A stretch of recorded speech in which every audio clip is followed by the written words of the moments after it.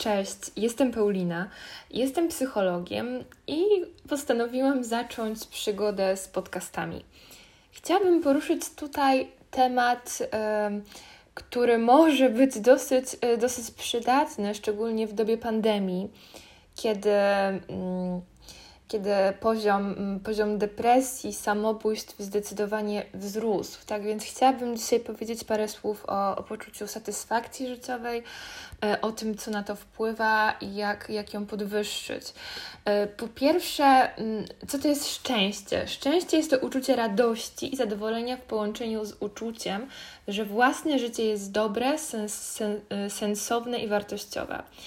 Czyli tutaj można powiedzieć, że osoba po prostu docenia to, co ma i widzi w tym jakiś taki większy sens. No i wyznacznikami takiego szczęścia są takie rzeczy niezmienne jak osobowość. Na osobowość nie mamy wpływu, dlatego że jest w dużym stopniu przekazywana genetycznie. Genetycznie jest uwarunkowany nasz temperament, czy jesteśmy wybuchowi, czy spokojni.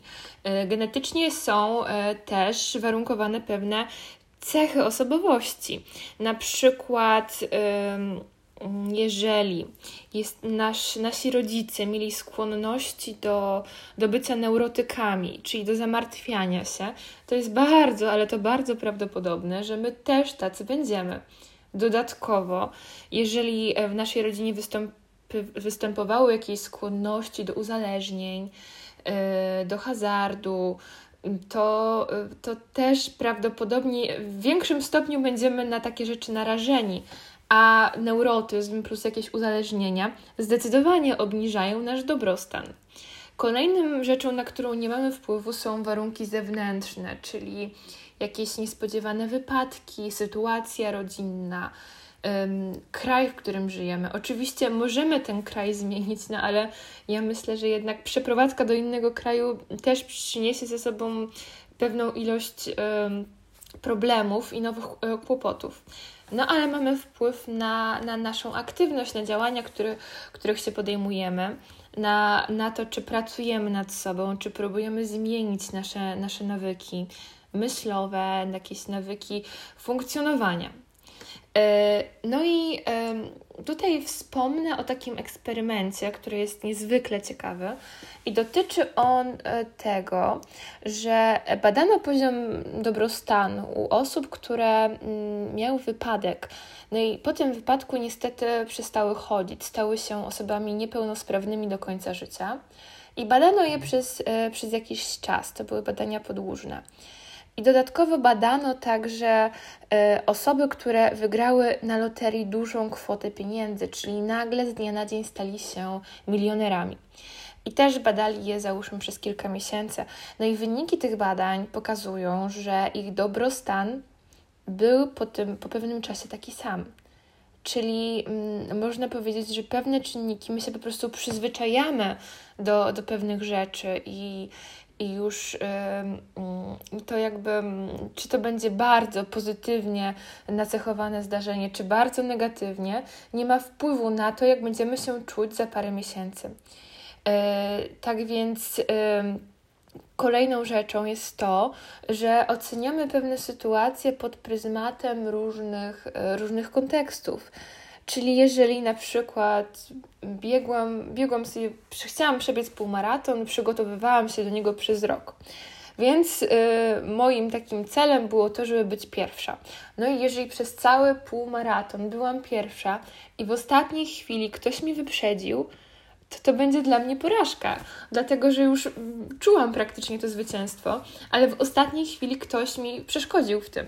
A jeżeli podeszłam sobie do tego półmaratonu na luzie, stwierdziłam, co ma być, to będzie i jakimś cudem uzyskałam drugie miejsce, no to dla mnie to będzie po prostu spełnienie marzeń, nawet takich najskrytszych. Tak więc to, w jakim kontekście wartościujemy pewne zdarzenia, ma też ogromny wpływ na nasze poczucie satysfakcji.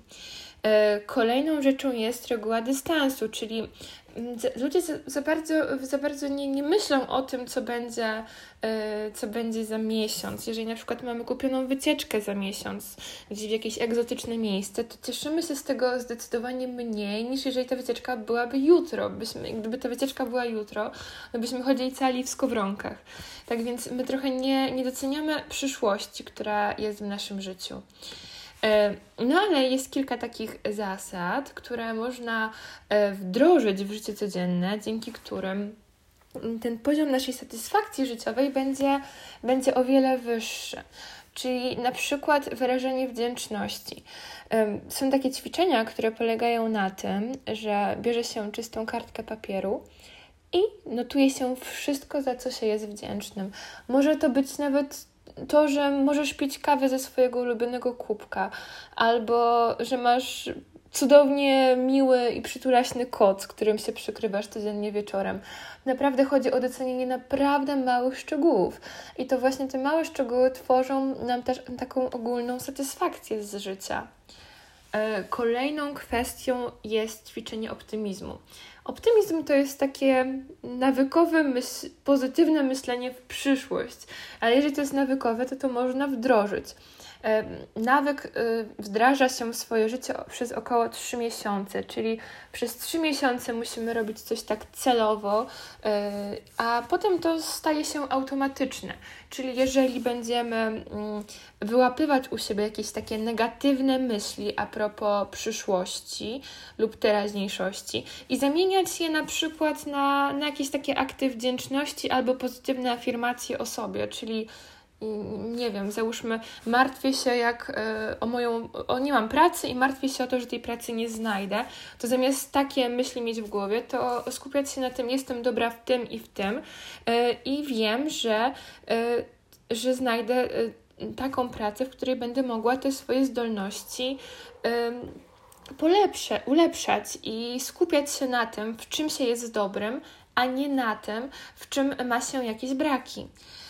Kolejną rzeczą jest zwalczanie skłonności do zamartwiania się, czyli kolejna rzecz, znowu kontrola myśli, kontrola emocji, które się w nas znajdują. Ćwiczenie aktów życzliwości. Ludzie mają bardzo mocno rozwinięte neurony lustrzane, które odpowiadają za empatię. I jeżeli widzimy, że na ulicy ktoś cierpi, nie wiem, przywrócił się i to automatycznie staramy się tej osobie pomóc, dlatego że my też w pewnym stopniu odczuwamy ból tego upadku. I tak samo to działa w pozytywną stronę. Jeżeli widzimy, że ktoś się cieszy, a jakoś ta osoba nie jest nam wroga, że nienawidzimy jej za to, że jej się udaje, tylko że jest to ktoś, z kim naprawdę ten sukces możemy dzielić, to my też automatycznie nam ten humor się poprawia, czyli takie drobne uśmiechy do obcych osób na ulicy. Takie drobne gesty życzliwości naprawdę poprawiają jakość życia. Kolejną rzeczą jest zacieśnianie relacji z ludźmi, a więc człowiek jest istotą społeczną i ludzie są nam potrzebni, spełniają takie 3 funkcje jak wsparcie emocjonalne, wsparcie informacyjne i wsparcie praktyczne. No i to wsparcie emocjonalne naprawdę dużo daje. Załóżmy, jeżeli ktoś jest introwertykiem czyli jakoś nie obraca się wokół wielu ludzi, pracuje, mieszka sam, wraca sam do domu. Jeżeli miał zły dzień w pracy i siedzi sam z tymi emocjami, nie może ich jakoś wypuścić i komuś się zwierzyć, to się będzie odkładało w jego organizmie. Ten stres będzie się zwiększał i poczucie dobrostanu będzie sukcesywnie opadać. Tak więc fajnie jest obracać się wokół ludzi, którzy są pozytywnie nastawieni, wnoszą coś fajnego do naszego życia i możemy na nich polegać.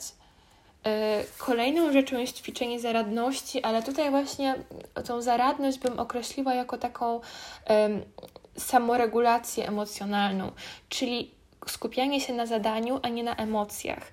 Dlatego, że ludzie często zamiast działać i podejmować konkretne decyzje i kroki, to tkwią cały czas w tych emocjach, które w nich są. Czy to w przeszłości, czy to zamartwiają się przyszłością.